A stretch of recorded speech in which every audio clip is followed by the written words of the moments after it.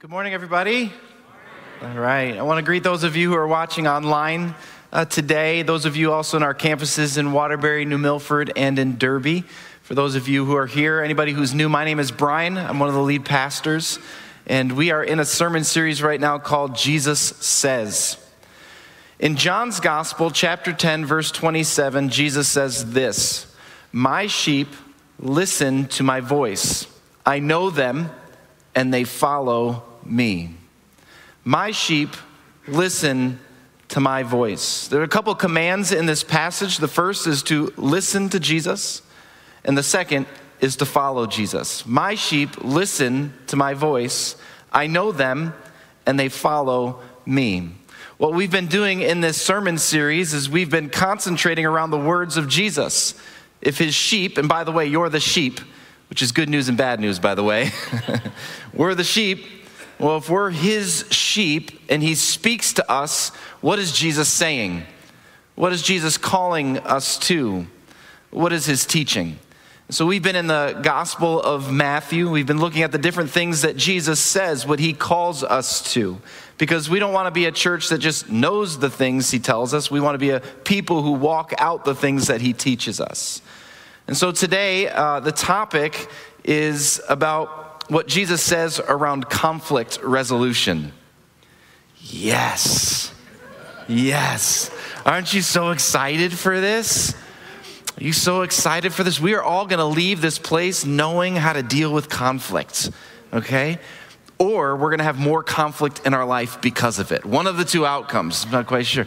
But here's the thing. I don't always entitle my sermons, but I did this one.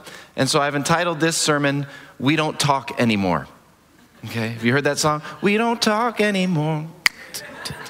We don't talk anymore like we used to. No? Okay. You should listen to the radio a little bit more, maybe.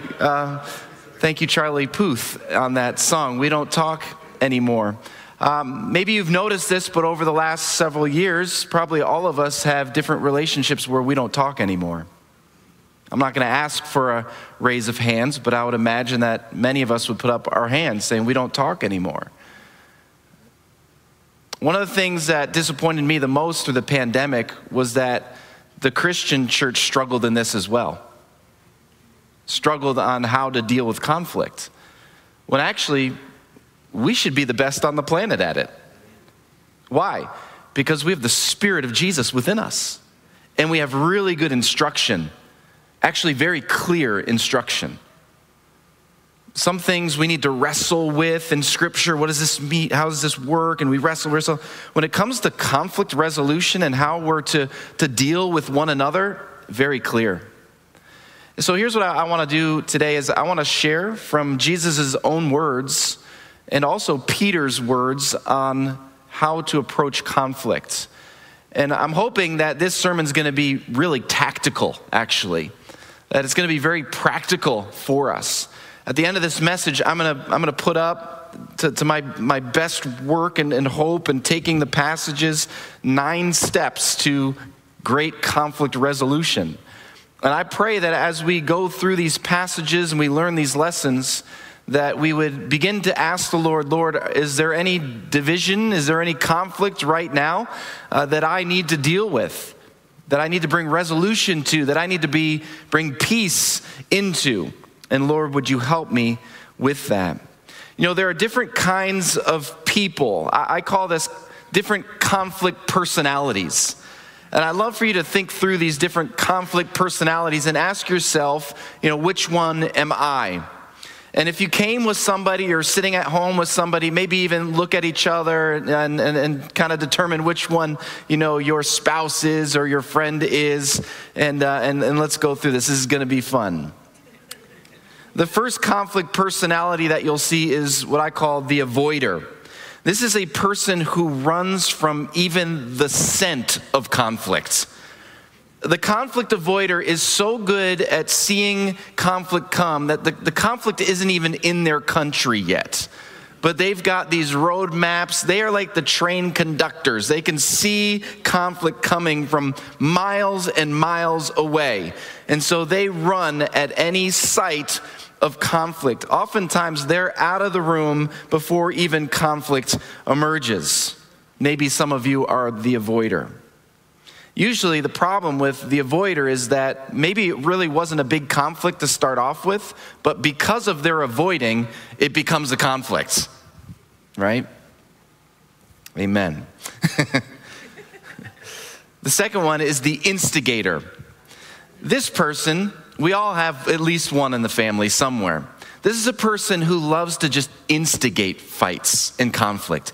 They like to come in and drop grenades and leave. Any of you one of those? Am I creating conflict right now in the room? I feel like I might be creating conflict. This is the person where all of a sudden you find yourself in a family situation, you're arguing, and then you look around and you go, where did the person go who started this thing? And they're long gone. They're like home by now, the instigator. The third one is the competitor. This is a person who sees conflict as an opportunity to win. And they will win the fight, win the argument, win the conflict, even if it wasn't what they set out to do or achieve. It wasn't their hope. They just wanted to win. They had to win at all costs. Then there's the compromiser. This is what I call as the conflict negotiator. This is the person that comes in, they go, a conflict. Here, I can bring some compromise to it, and they're skilled at finding a compromise that will quiet the conflict. Oftentimes with that, though, no one really wins. The fifth one is the accommodator. They don't avoid, but they will bend to the other person's wants just to resolve the conflict. Maybe you're the accommodator. You see it, you don't avoid it, but you're just willing to change, to adapt so that peace can enter the situation. The accommodator often gets walked over, bullied, if you will, because they're just willing to make the conflict go away as quickly as possible, and so they'll accommodate. I think there's a sixth one that I didn't write down here, and I think this personality type is what I would call the defriender. And when it comes to conflict in our world today, what happens is what they do is they just defriend that person. And so now all of a sudden they have a group of friends that completely agrees with them. And they just continue to defriend, get out of my life, push you out of my life when you don't agree with me, when you cause some conflict in my life. And so now all of a sudden I've just got this group of friends that looks like me, thinks like me, acts like me, behaves like me, because I've defriended everybody else out of the equation. These are all different personality types when it comes to conflict, and none of them are very healthy. None of them we should look at and go, that's the way to go. So who are we called to be biblically when it comes to conflict? Well, Jesus says in Matthew chapter 5, verse 9, this is when he starts his Sermon on the Mount. This is what he says. He tells us who we're to be. God blesses those who work for peace, for they will be called the children of God. Our conflict personality should be peacemakers. Now, to be a peacemaker doesn't mean that there won't be disagreement. To achieve peace doesn't mean you achieve the absence of conflict or the absence of disagreement. No, to bring peace into something, it's actually it's bringing in the Spirit of Christ Jesus into a situation. Where all of a sudden there's contentment because Jesus is present with his people.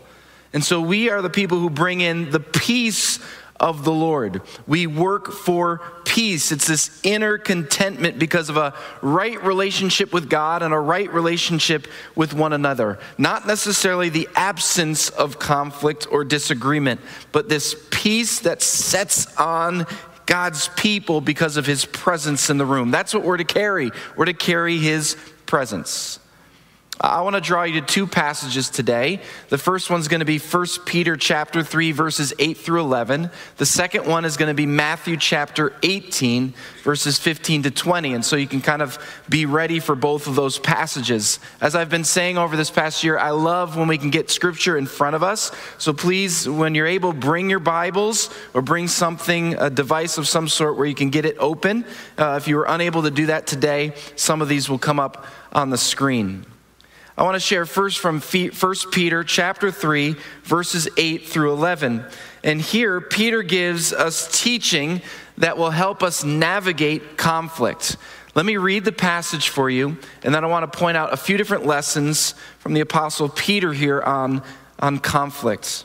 This is what he says. Finally, all of you should be of one mind. Sympathize with each other. Love each other as brothers and sisters. Be tender-hearted and keep a humble attitude. Don't repay evil with evil. Don't retaliate with insults when people insult you. Instead, pay them back with a blessing. That is what God has called you to do, and he will grant you his blessing. For the scriptures say, if you want to enjoy life and see many happy days, keep your tongue from speaking evil and your lips from telling lies. Turn away from evil and do good. Search for peace and work to maintain it. 6 lessons that I want to share with you from this passage on how to deal with conflict in a healthy way and things to keep in mind as conflict approaches. The first is this. In verse 8, it says, finally, all of you. Now, here's the lesson here. There are no exemptions when it comes to conflict. You can't just avoid conflict your whole life and go find those places of peace. Conflict is a part of our world. Brokenness is a part of our world. Here's the honest truth. People are a part of our worlds. And therefore, there's going to be conflicts. There are going to be offenses. There are going to be things said that you disagree with. It's going to happen. We need to stop being so shocked and surprised when conflict comes into our world. Wherever there are people, there's going to be conflict. And also, we have to keep in mind that you are one of those people. Therefore, where you go, oftentimes you bring conflict with you. Now you clap. I was just going to say that. That was beautiful. Well done. Finally, all of you. And so we're all in this broken world trying to work together and be a part of it. And so there are no exemptions. I wish I could say, here's the secret formula and you're going to live a conflict-free life. It's just not the case. It's not going to happen. And so as verse 8 continues on, finally, all of you should be of one mind. Now, what this teaches us here is that actually we need to remember that we have a higher calling than conflict. We have a higher calling than just our passion points. We have a higher calling that all of us can agree on as Christ followers. We have a higher calling. And the higher calling is to love God and love others. This is our high calling. This is what Jesus says. These are the greatest commandments, to love God and love others. We need to be in one mind of that. We love God and we love others. We surrender to the lordship of Jesus Christ and we follow him together. We are in one accord on these things. As brothers and sisters in the Lord, we can always come to that as our common ground. We agree on this with one mind. So often, the problem or the conflict or our hope for resolution becomes the main thing for us. Well, as brothers and sisters in the Lord, we need to be really good at being able to hover over those pain points to be able to see the one thing that unites us all together, and that's Christ Jesus. Finally, all of you should be of one mind. This is why we in the body of believers should be so good at conflict resolution, because we have Jesus Christ, because we do have one thing that is at the top of our mind for each and every one of us, and his name is Jesus. Verse 8 goes on, and it says, sympathize with each other. Love each other as brothers and sisters. Be tender-hearted and keep a humble attitude.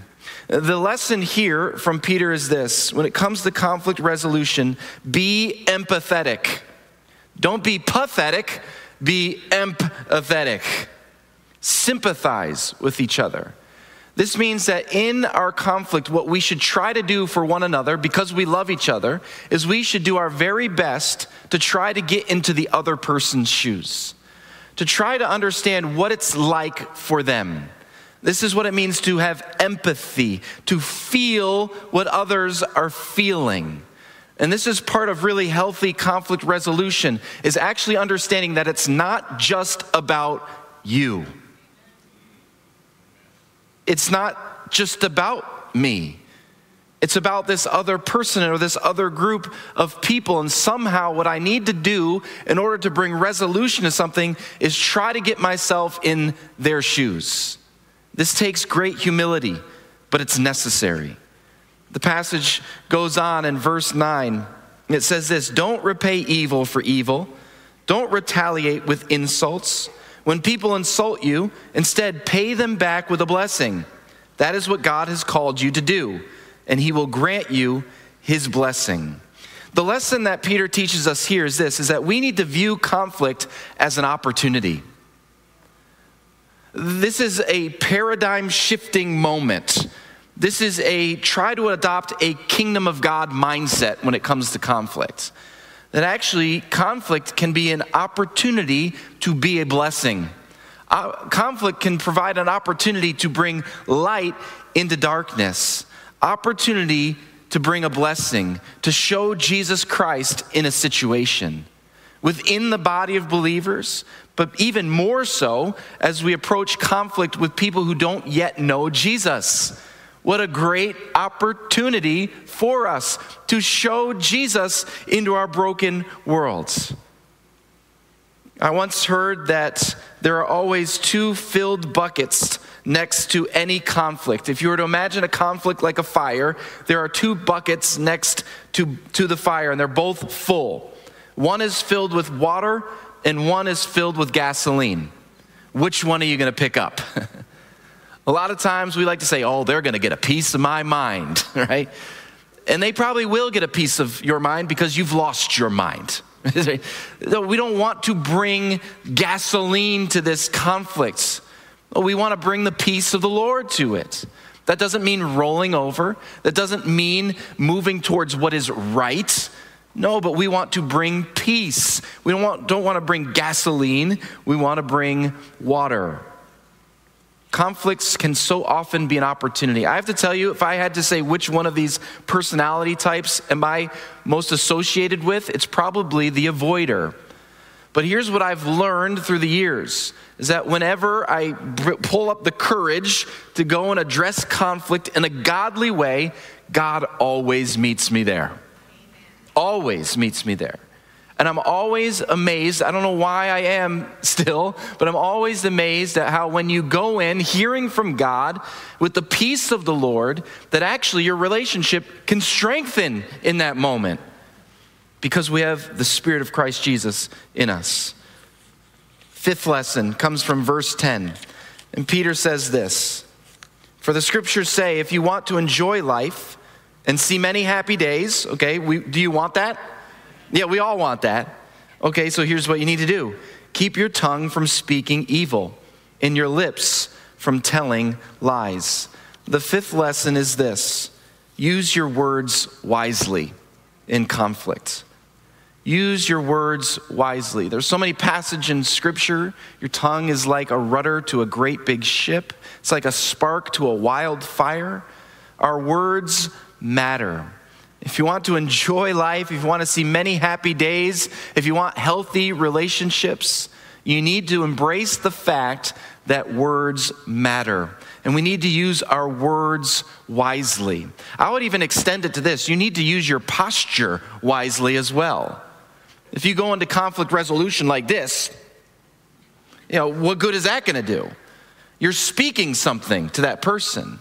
No, we need to use our bodies, our posture, our words in a way that comes from the wisdom of Jesus Christ. And then finally in verse 11, Peter says this, turn away from evil and do good. Search for peace and work to maintain it. See, this is what we're trying to work for. This is what we're trying to maintain, the peace of the Lord, which is really the presence of God in our midst. With us fully attuned to his presence, this is when peace comes. Live as peacemakers. I would say there are three common enemies in the world of conflict resolution. Here they are: pride, speculation, and fear. These three things are the enemies to conflict resolution. And all three of them can birth within us at any moment. Pride. Pride is what says, I'm right and nobody can change my mind on that. How's conflict going to go? When we go into a situation saying, I am right, there's nothing wrong within me, and I am 100% sure of that. Pride. Pride actually goes an extra mile and says, you know what? I'm always right. So why shouldn't I be right in this situation as well? Are you always right? Really? No.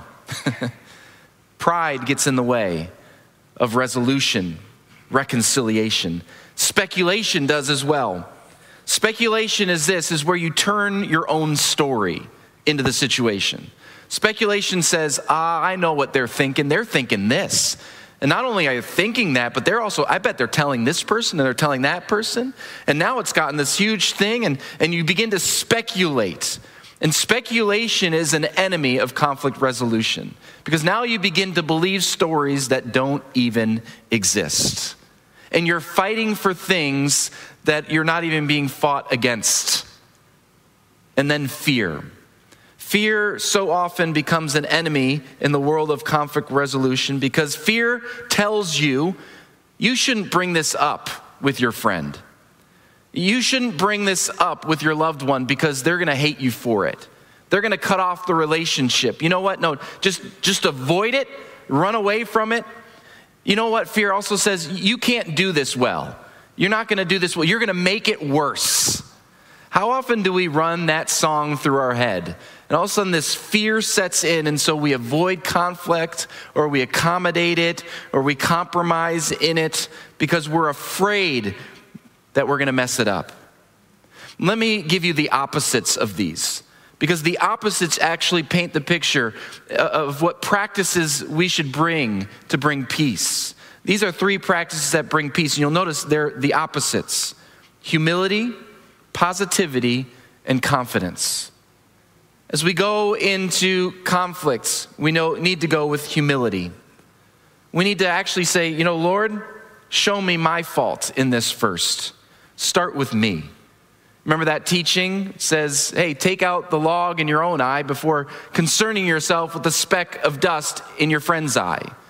I always love that imagery. Jesus says that. Take the log. It's a ridiculous imagery. You can't get a log caught in your eye. But he wants us to see that picture. Imagine a log caught in your eye.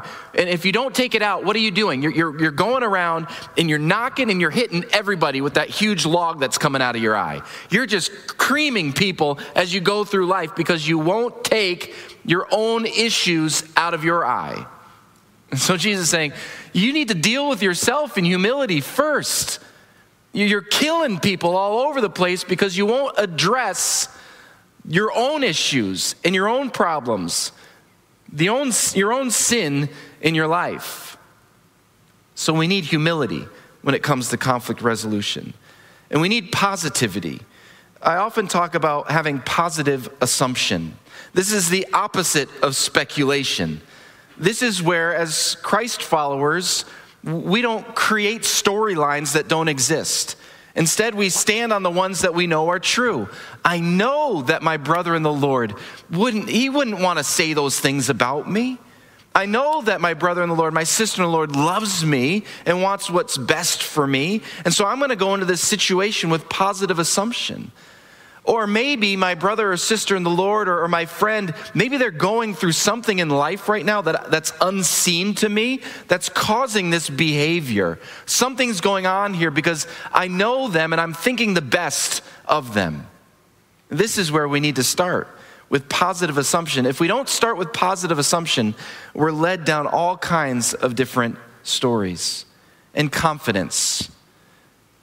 I try to tell myself whenever going into a situation where I know there might be conflict, I remind myself of how the Lord has been faithful in the past. Lord, I remember how you stood with me and you gave me the words and how you gave me new understanding in this last situation. I know you're going to do it again. And our confidence isn't prideful because our confidence is in the Lord.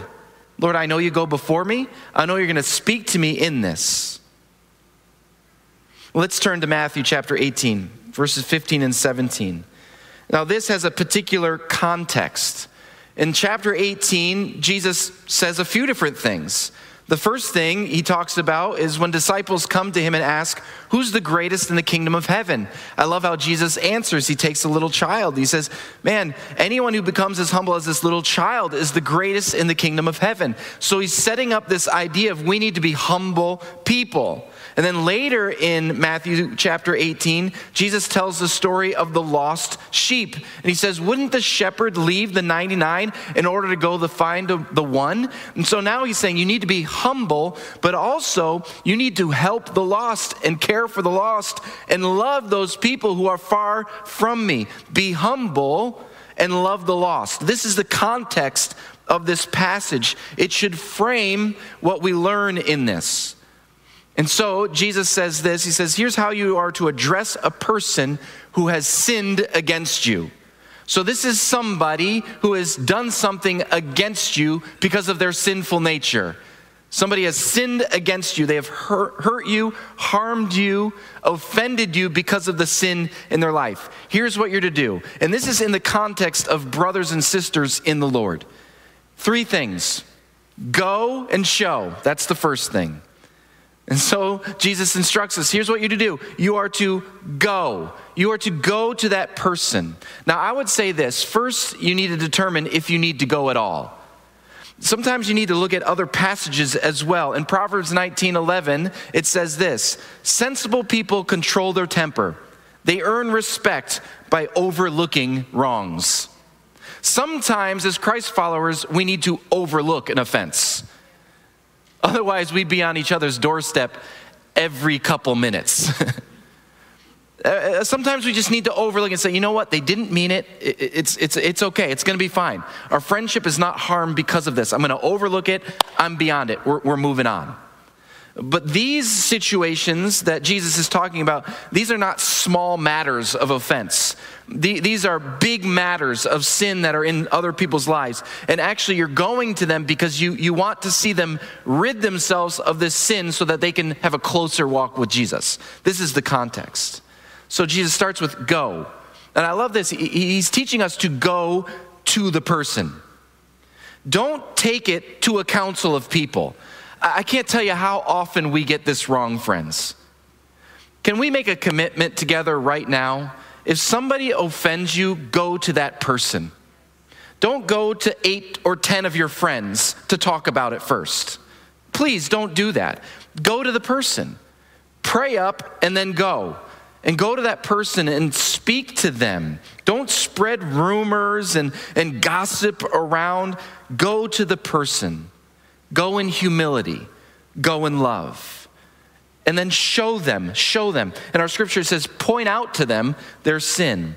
Go to them and show. What this language is talking about, it says shed light on the situation. Show the person what you have seen in them. Don't go to condemn them. Don't go to accuse them. Don't go to cause guilt or shame on them. Go hoping for restoration. I want to tell you, so often, if we just practice this first step in the way Jesus calls us, this is oftentimes the last step. Because people will repent, relationships will be restored. But if they're not, we're given a second step. This is what I call the you pick 2, like Panera. Did you like that? You pick 2. Take 1 or 2 others if the person refuses to listen, if there's no repentance. And there's a few different reasons why you bring 1 or 2. One, you bring 1 or 2 with you because you want to show that person how important this matter is. You're not ganging up on them. In fact, what you're trying to do is say, we love you so much. We love you so much that we wanted to come and raise this matter again. And then if that still doesn't work, the third thing you do is you take it to the church. Now, this does not mean that you send a mass church email out. This does not mean that you post it on the church's Facebook page. No, what this means is you bring it to the church leadership. You bring it to a pastor, to an elder. You've tried now to settle it yourself, but it did not work. And now you need help in the situation. And at this point, what I would say is as you go and you bring it to an elder of the church, to a pastor of the church, now you're saying, here, I'm handing this off to you, and I'm going to follow your wisdom and direction. I'm handing it off to you. These are great teaching moments from Jesus on how to handle conflict. Here's how I want to end. I put together a quick list that I want to share with you. It'll come up on the screen. You can take a screenshot if you want to. You can practice it this afternoon if you want to. But these are 9 steps to conflict resolution. Here they are. First, as you go into conflict, and maybe you can think of one even right now, there's brokenness in a relationship. First thing to do, always, pray about it. Pray about it. As I said, sometimes in prayer, God will direct you to let the offense go. He will definitely give you wisdom. He will absolutely give you what you should say. And more often than not, it'll be language, a communication plan that wasn't your design originally. So pray about it. He'll also give you the right attitude to carry into the meeting. You should not go into conflict without first praying. Do not go into conflict without praying first. Please hear me say that. Do not go into conflict without praying first. Second, confess your wrongs. Privately, before you go and speak to this person or this group of people, privately ask God to forgive you of any of your own wrongdoing. Lord, I'm so sorry. It might be something small. You might discern that it was actually something, you may have been the problem. Somewhere in that continuum, you are a part of this situation. Lord, I'm sorry for how I reacted to this. Lord, I'm sorry for how I started this, whatever it might be. Third, meet together. I would say don't text message, instant message. That's like the last case scenario, meaning somebody's on an island, they only have a phone and they don't know how to speak anymore, and now you're text messaging. That's really what it's reserved for. Set up a time to meet with this person. Pick the time and the place. Pick a time where you know you're not going to be exhausted and grumpy already. Pick a place where you know it's going to be conducive to being able to share together. Start well. Share with the person why you value the relationship. When I say start well, I mean start the conversation well. Pray and ask, Lord, what should I say to start this? Share with the person where you missed it. Fifth, ask to hear their story. Hey, you know what? I'm sure I don't have the full picture here. Can you just share with me your side of the story? I'm going to sit and I'm going to listen. I'm going to listen to your side of the story. After listening with positive assumption, then ask to tell your side of the story and tell it in love. This is not a defense moment. It's not a recounting of all the little issues. It's asking God to speak in that moment and sharing what God has placed on your heart through prayer. Seventh, forgive and ask for forgiveness. Go into the conflict ready to forgive that person. Maybe you're going to need to do that quietly because they never ask for forgiveness. Other times you'll need to do it out loud because they'll ask for forgiveness in that situation. Eighth, propose a solution. State where the breakdown happened and how you will avoid it in the future. Maybe a proposed solution is another meeting. We should meet again. There's still more to talk about. Maybe a proposed solution is, you know what? I'm glad we're sitting face to face, but we need to bring some professional help into this. Could we meet with somebody? Maybe the proposed solution is to agree on new expectations for that relationship. You know what? We're not best friends. That's okay. But here's what our expectations for our friendship is going to be moving forward. And then finally, before you leave, affirm that relationship. Say something that would affirm your love for them. Because in fact, that's what we're called to do, to love God and love others. Last question for application as the band comes up. I wonder, do any of your relationships need healing today? Any of your relationships? Just think about that. And here's what I want to challenge you with as we go. I want to challenge you to start in prayer over this situation. Jesus, how are you wanting me to respond? Don't sit up late at night devising your own strategies and your own comebacks that are just going to kill the next day. No, ask the Lord for his blueprints for it. Ask for his strategy, for his words that he would share with that person. And then listen to him. Do whatever he tells you. This is what we're called to do, friends, to do whatever Jesus calls us to. And so I pray that this has given you some good strategy. I pray that it's been very clear, because I believe Scripture is very clear on this. And let us always be a church that's the best at this, because we have the Spirit of God within us. I pray that we might see great reconciliation in our friendships and relationships in the months and years to come, because we do what Jesus says. Let's stand together. Lord, we want to embrace the posture of humility.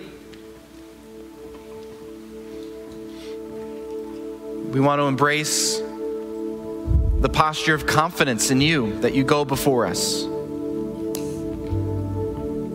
Lord, if there are any people in our friendships and our families that we see they're in sin, and we'd like for them to be freed of that, Lord, I pray that we would go and approach them in a biblical way with great love for them. Lord, if there's any conflict in our relationships, any division that's been caused over these years, Lord, I pray that we would try to see reconciliation happen, that we do it in a godly way. Lord, I understand that we're not always going to be able to achieve that, but I pray that you would help us work to maintain peace, that you'd help us become peacemakers in our world. Lord, I pray that we would stand strong for the truth, but Lord, that we would do it with great love and grace and mercy. And that our higher calling would always be at mind, to draw people to you, Jesus. And we do that through our words, our actions, and through our relationships. And so Lord, I just pray as we live in this difficult world, Lord, I know you're counting on your church to model this. So I just pray for a great anointing on our church's life, that we might do this really well, that we would carry your Spirit in a powerful way. I pray all this in Jesus' name.